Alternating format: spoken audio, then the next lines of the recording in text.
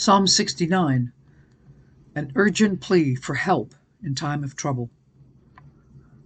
Save me, O God, for the waters have come up to my neck. I sink in deep mire where there is no understanding.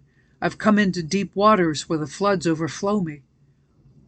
I am weary with my crying. My throat is dry. My eyes fail while I wait for my God.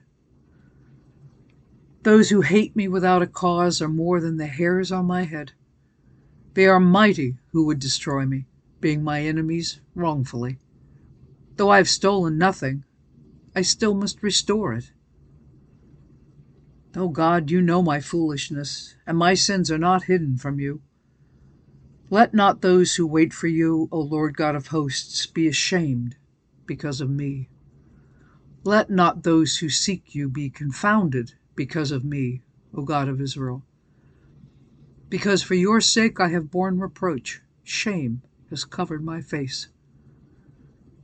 I have become a stranger to my brothers and an alien to my mother's children, because zeal for your house has eaten me up, and the reproaches of those who reproach you have fallen on me. When I wept and chastened my soul with fasting, that became my reproach. I also made sackcloth my garment. I became a byword to them. Those who sit in the gate speak against me, and I am the song of the drunkards. But as for me, my prayer is to you, O Lord, in the acceptable time. O God, in the multitude of your mercy, hear me in the truth of your salvation. Deliver me out of the mire, and let me not sink. Let me be delivered from those who hate me, and out of the deep waters. Let not the flood water overflow me, nor let the deep swallow me up, and let not the pit shut its mouth upon me. Hear me, O Lord, for your loving kindness is good. Turn to me according to the multitude of your tender mercies, and do not hide your face from your servant. For I am in trouble. Hear me speedily. Draw near to my soul and redeem it. Deliver me because of my enemies. You know my reproach, my shame, and my dishonor. My adversaries are all before you. Reproach has broken my heart, and I'm full of heaviness. I looked for someone to take pity, but there was none, and for comforters, but I found none. They also gave me gall for my food, and for my thirst they gave me vinegar to drink. Let their table become a snare before them, and their well-being a trap.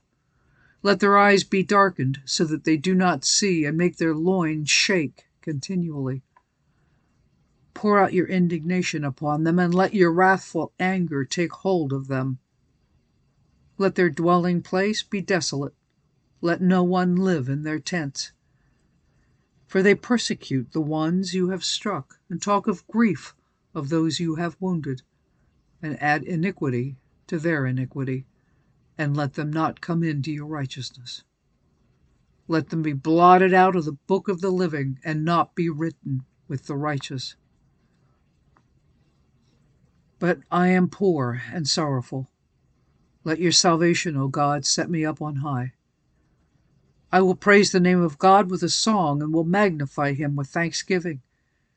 This also shall please the Lord better than an ox or a bull, which has horns and hooves. The humble shall see this and be glad. And you who seek God, your hearts shall live. For the Lord hears the poor, and does not despise his prisoners.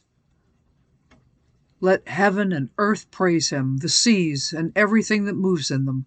For God will save Zion and build the cities of Judah, that they may dwell there and possess it. Also the descendants of his servants shall inherit it, and those who love his name shall dwell in it.